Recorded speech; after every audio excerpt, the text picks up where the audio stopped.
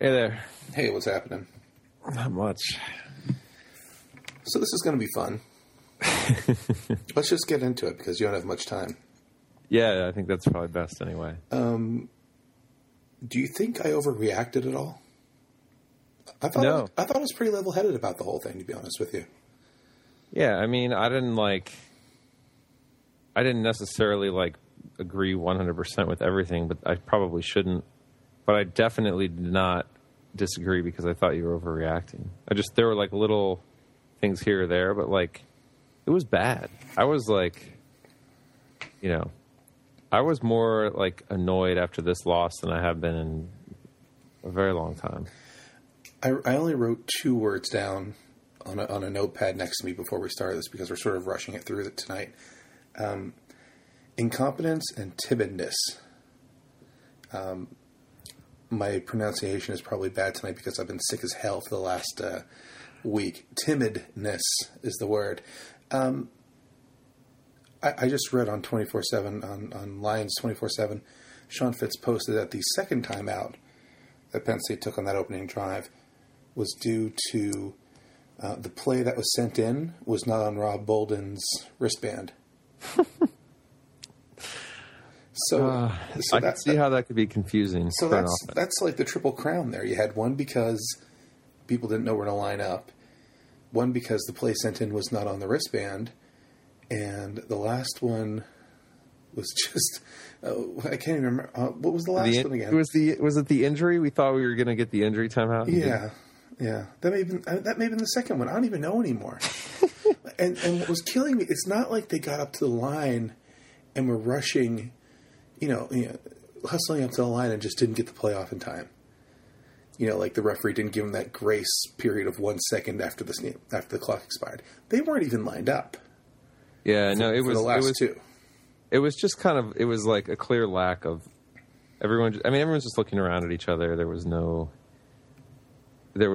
sense of anyone knowing what was really happening. I mean, in the general sense of things, it wasn't total chaos. But I've never seen that in any MAC game that I've watched on Wednesday night, or I've certainly never seen the Browns do it, and they're plagued by these types of things and have been for a decade. The Browns are fantastic at that. Yeah, the third timeout was the 4th down play, where Okoli was injured on the second one, and that one, the third one, they had at least 40 seconds to pick any play, and you think, I'm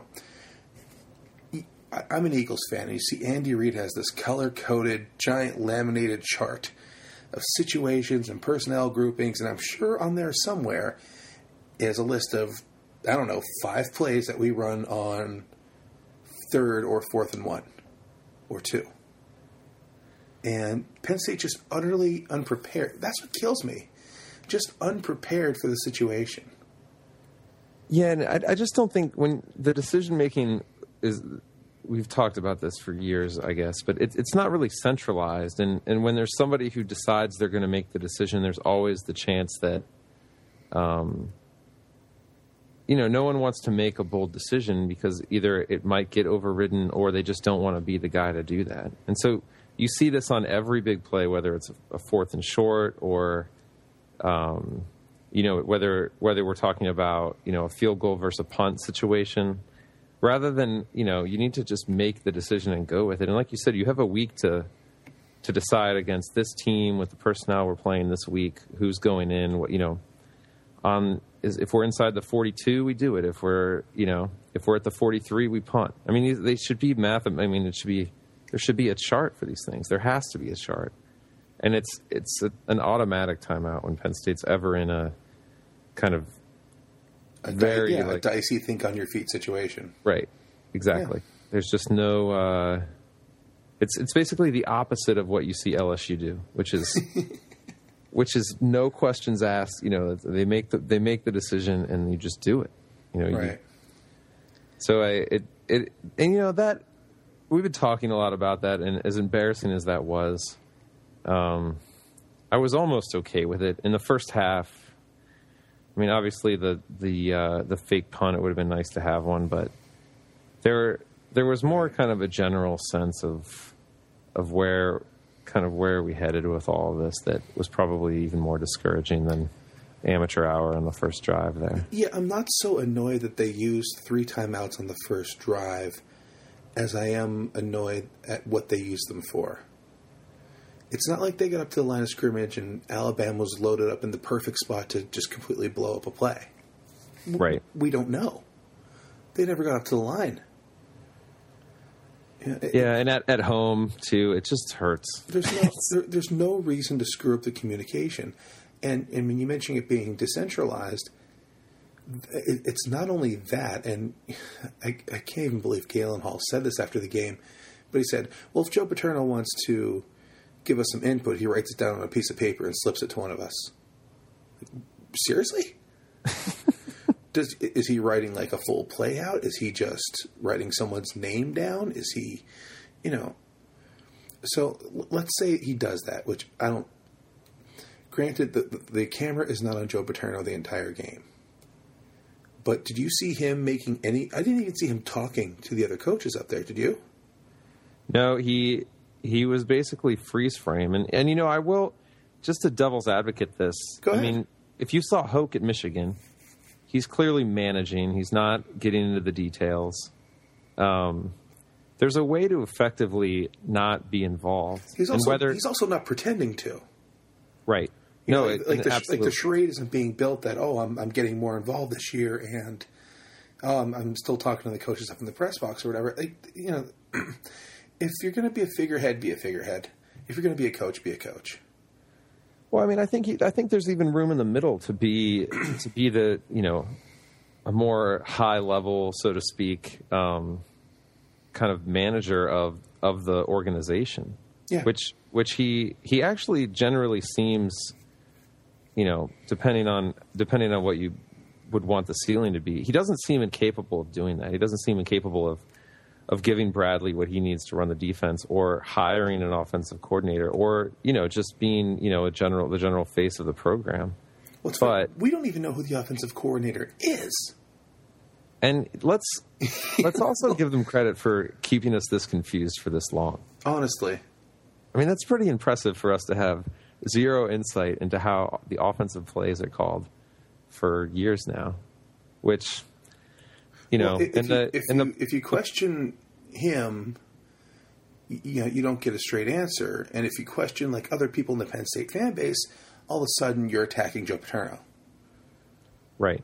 And you also, and then Jay complicates things. If it was 2 random guys up there, it would be one thing. But you don't know how much credit Jay is getting, how much respect he's getting. You just don't know any of these things. If he's an arm's length kind of mercenary, then at least he's being judged on his merits. And I've supported Jay along the way. I mean, I don't think he's been worthless. I don't know who is and isn't worthy of the position that they're in, but no, I agree with that. I don't think I've never been a person who thought Jay Paterno was the completely evil, incompetent, lackey that he's made out to be by a lot of people. I think he's okay. I don't think he's any more or less than that. I think he's okay. The thing is, if the thing with the play calling system is, I don't even know if it's true what they're telling us. That's the thing. Like, it's so implausible and so stupid that I can't actually believe that's how they're doing it. Like, if they're making this whole thing up and Jay's the one calling the plays, fine. I know they don't want to turn into like a Jeff Bowden situation at Florida State, but come on. You can't tell me somebody as smart as Joe Paterno, somebody who has their finger on the pulse, at least historically, less so now, who had their pulse on the entire, everything that goes on within the program. And that's how he's universally described by people who've been around the program for 20, 30, 40 years. You think this is his idea? It's so ridiculous that I can't believe it's actually going on. Well, and this is one thing that's lacking in general in kind of the Penn State story is what has happened along the way. In the post today we talked about a lot of things in a lot of posts today. But one of the things is this idea of game plans against big teams and at big moments. But, I would love to know, it's one thing to look up records and rankings in the past, but I would love to know, what was his attitude? What was the strategy in the 70s and in the 80s? And how did they call plays in the 60s and the 70s and the 80s? I have no idea. I don't know if he was super involved, if he wasn't. I don't know if he's ever had an experience with this two OC system, or whether this is just a product of the personnel that he has decided to be loyal to. So, well, this started. Frank Cantor left after the 2004 season, I believe, and that's when Jay started sort of moving up the food chain and became this sort of co-coordinator with Galen Hall. But and that's the first time we heard the word spread HD too, which we don't hear that much anymore, thankfully. No, we don't. I don't know. It couldn't have. Somebody who is as steeped in process and simplicity. This is a guy, Joe Paterno said, if you take care of the little things, the big things take care of themselves. You can look up an entire book of Joe Paterno quotes, and then say, okay, how does it compare with how they call these plays now? And you would imagine it's some completely different person. These are simple details. These aren't even we're not talking X's and O's here. We're talking about, if I need to get you a message in 30 seconds, I'm not going to run it through 3 other people. Via a napkin. Right. It's just so dumb as to be implausible. And he couldn't have not had control of these things before. And maybe, I don't know. You don't get to where he is without being able to handle those things. But at the same time, I don't know. They called plays for a very long time without headsets and maybe the playbook. Maybe Jay's overcomplicating the playbook beyond what Joe's used to being able to intervene with. I don't know about that. Maybe he doesn't know the terminology and all that stuff. But even he would still grab McQueary every once in a while when he was still on the sidelines and basically say, "I want to do this," every once in a while. I don't know. And poor Mike McQueary, he he looks so angry, frustrated. I'm going to start coughing now. He's spent years and years now. We're the same age. He's been on that staff pretty much since he got out of college. He spent years being like the weird redheaded guy that Joe Paterno screams at. Like that was his job. And, Paterno is now sort of relegated to the press box, and he's probably thinking, "Oh, this is going to be great. This is going to be awesome. I'm not going to be yelled at. I can do my job. I only have to listen to people, talking to players and listening to the headset. No Joe screaming in my ear every 6 plays." And he's just so completely overwhelmed. You look at him on the sideline, and the thing is, there's nobody else down there. Galen Hall's in the box. Jay Paterno's in the box. Joe Paterno's in the box. I think Dick Anderson's upstairs. I don't know where Bill Kenny is, but that's your entire offensive coaching staff. That's all. And he seems inherently anyway, like he could make a good kind of central control, making sure the trains are all crossing paths without running into each other. But I don't think he's incompetent. I think he's overwhelmed. Yeah. And that again though needs, why that isn't talked about before these games? Why? I don't know. It boggles my mind. It's almost like they're kind of not worrying about the process until they get there. Yeah. It has that feeling to it. They've all, everyone has kind of planned their piece, but there's no one that's really making sure that you have person A going now, person B going now, and how they relate, which is kind of, and just I'm not even sure this is really the fundamental issue anyway about what about what's going on. I think it's the most prominent symptom of a larger problem. I just don't. I think the attention to detail in general is sort of lacking. And this is sort of the most obvious manifestation of that. Yeah, and you just get the sense. I mean, one of the things that was nice about having McGloin in there last year, and we're not seeing the golf as much this year, but he did seem to kind of, people looked at him and he would make a decision and he would kind of, with a calm face, be able to communicate and get up to the line. And Bolden's young, and so I hate to not, to expect too much, but let me say something really nice about Matt McGloin. I'm sorry for cutting you off. During the first time out, McGloin knew right away that Allen Robinson was lined up improperly. He should have been a step forward and been on the line of scrimmage. One other thing about that, and somebody pointed this out online on one of the message boards today as well. If you're running a 2-receiver set on the very first drive of the game, why is your true freshman, like, number 6 receiver on the field? Just asking. But back to McGloin, I mean, he knows, like, he has more of a football mind at this stage than Bolden does. He can be that sort of coach on the field figure. Like, if we put McGloin's sort of institutional knowledge into Bolden, I think you come up with a decent enough quarterback. McGloin just doesn't have the physical capabilities, which, not his fault. Not his fault that they keep running him out there, but, he's sort of catching the hell of it, which I think is unfair, incidentally. It's not his, he has the arm that he has. Yeah, and I told you that offline, and I think everyone is being fair, but my biggest fear with all of this is just that Bolden will get any ill-deserved. I mean, it's a pretty fantastic story, frankly, to be a walk-on quarterback with his kind of natural ability, so to speak, and to be where he is. I mean, and he hasn't been. He led a comeback against Northwestern, which Northwestern was not a terrible team. He did win games against Big Ten teams that all none of which offered him a scholarship. So I don't think, or to the best of my knowledge, anyway. Yeah, McGloin's story is a success story. And nothing bad that has happened to the team has been the result of McGloin doing anything improper. No.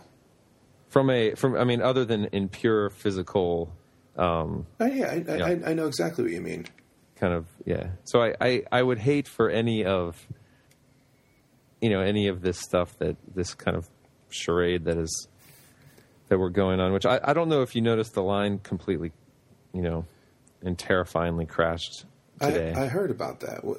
What it started off at 6.5, then went up to 10, and now it's back to 7.5. Yeah, I haven't been able to find the 6.5 from any of the kind of high stakes books, which isn't to say that it wasn't there, that some of the lower stakes books didn't offer 6.5, but it certainly settled for an extended period of time between 9.5 and 10.5, and then today, after Joe said he was going to keep playing both quarterbacks.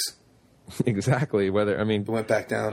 Causation and correlation. It was about that time in the day. Like I saw it on my Twitter timeline that it was about that time of the day where like, oh shit, the line's falling now.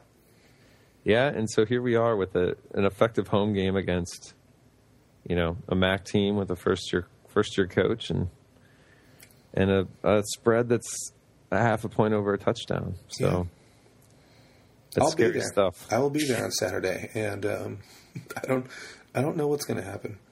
I expect Penn State. I mean, Temple has been very impressive in their first 2 games. They've played probably the worst team in the MAC and the worst team that Villanova has fielded in a decade. So they'll have confidence. I mean, certainly they've outscored their opponents like 83-10, something like that.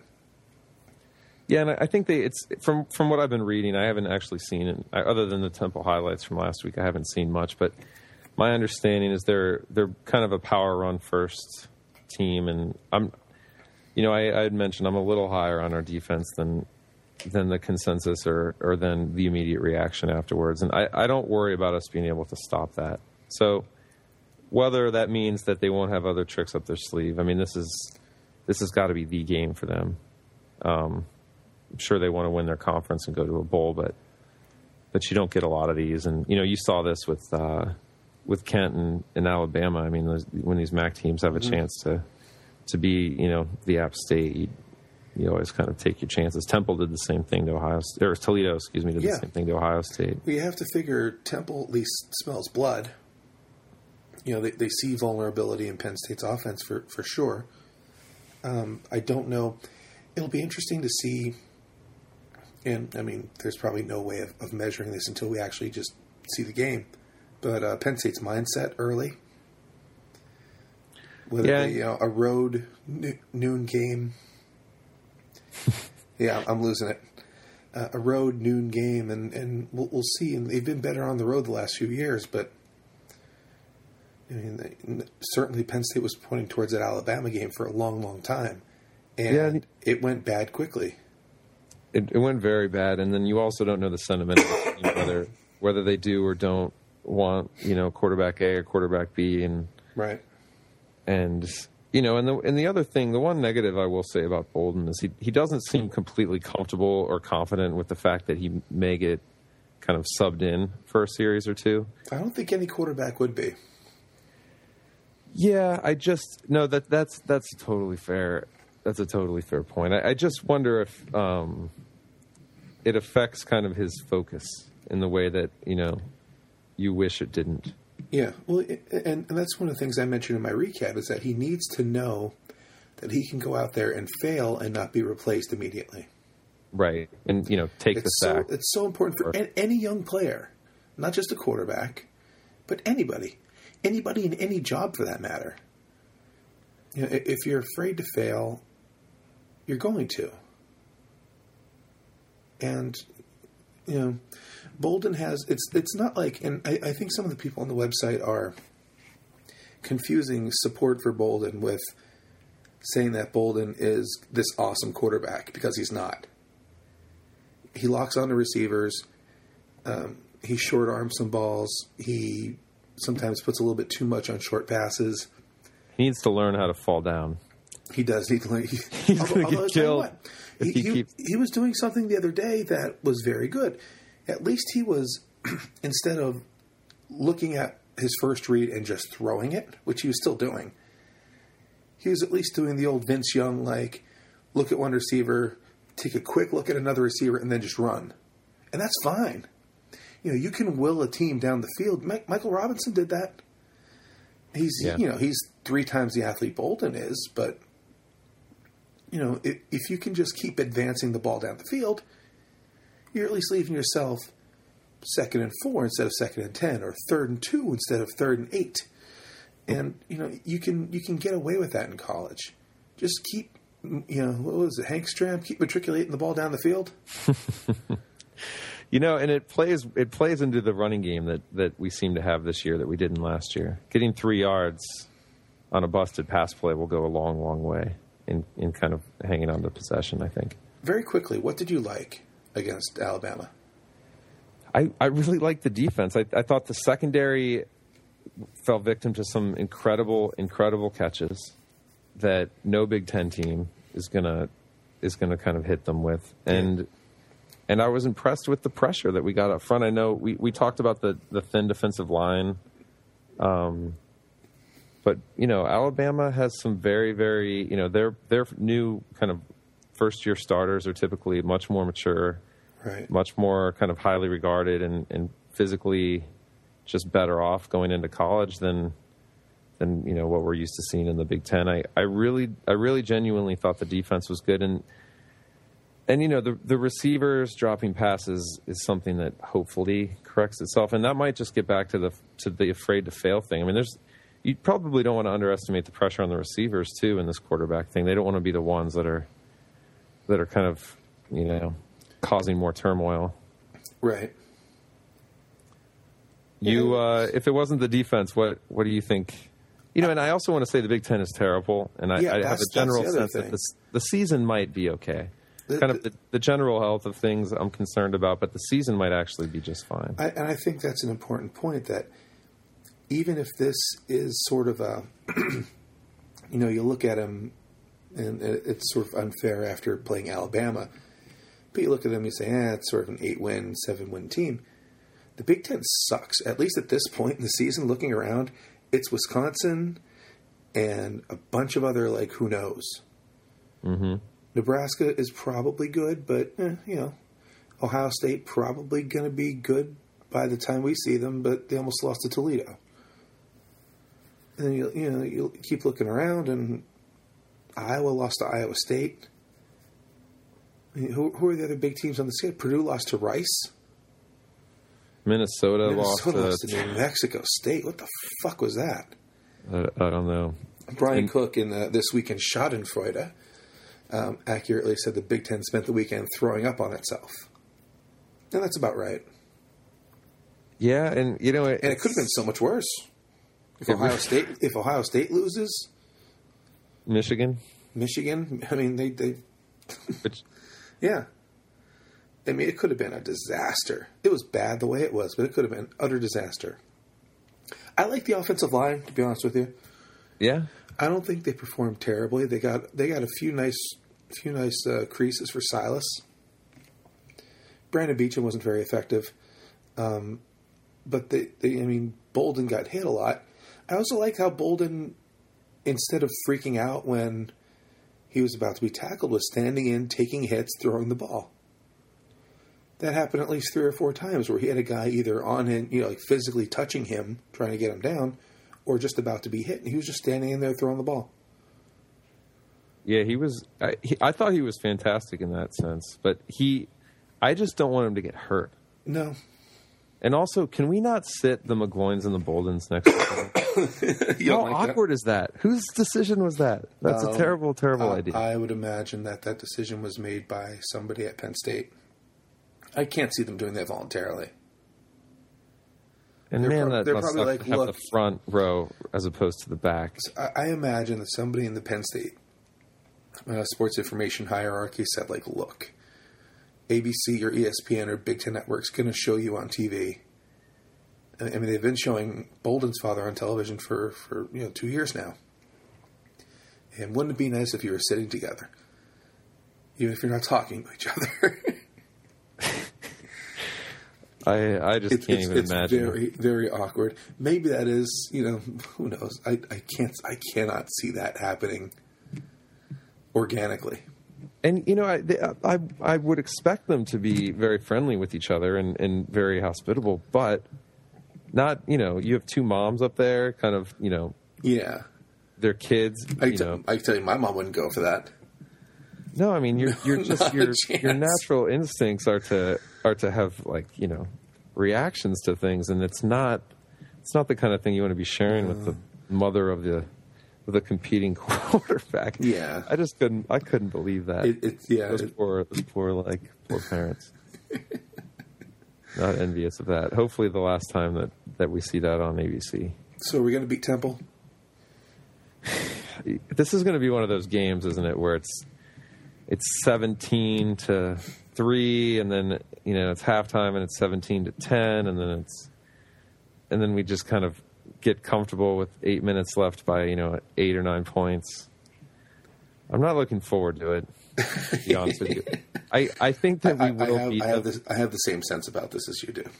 I think what will happen is the defense will give up the early score or 2 on some creative play calling, which is pretty typical. I think the offense will be slow as we do the kind of Bolden McGloin thing. And then we'll probably, hopefully, the defense will lock in. And I do think with our running game, if you can't run against Temple, which I think we can. Yeah. I'm not anticipating it being fun, but I do suspect that we just barely cover the 7.5 point spread. That's sort of at this point in the week. That's sort of where I am too. I think they're going to have enough to get it done in the very end. I'm not looking forward to watching this game at all. No, especially not in the stadium. I'm going and I'm going to have fun, and it'll be nice to be in Philly, but it's going to be. I have a feeling it's going to be a heart-wrenching experience, a gut-wrenching experience, a brain-wrenching experience, whatever it is. it's gonna be bad and hopefully good in the end. And then after that, we get ready for Eastern Michigan. And my sincere hope is that by by the time the game actually comes around this weekend, it's actually going to be Bolden's team, and he'll take the first 6 series, the whole first half. And I just hope he doesn't squander it, because then we're back to square one again. Yeah, I mean he has a chance to do that, and then there's also the legitimate chance that McGloin has a good game, and the other wild card is the play calling, which you don't want to. You're not going to run the same 4 plays for each guy as each series, so it's kind of going to be inherently harder to compare. But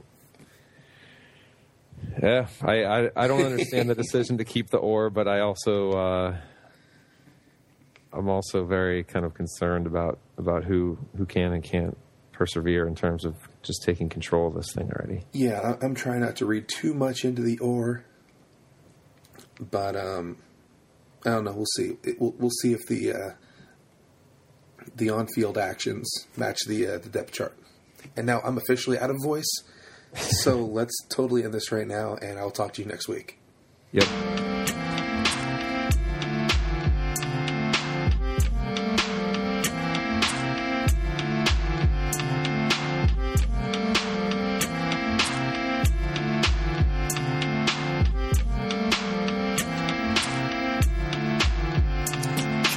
Living off borrowed time, the clock tick faster. That'll be the hour they knock the slick blaster. Dick Dastardly and Muttley with sick laughter. A gunfight and they come to cut the mix master. ICE Cole, nice to be old. Y2GSD twice to threefold. He sold scrolls, lo and behold. Know who's the illest ever, like the greatest story told.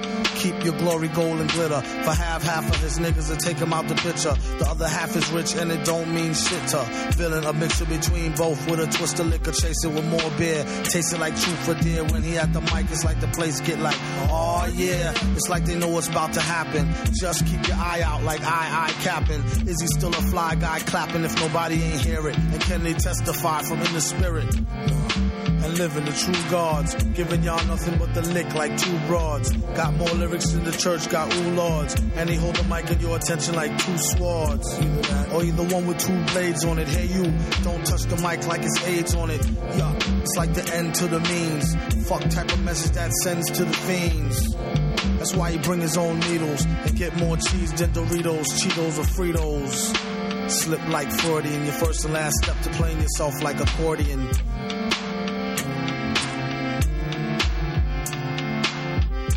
When he at the mic, you don't go next. Leaving pussy cats like why hoes need Protex. Exercise index won't need Bowflex and won't take the one with no skinny legs like Joe Tex.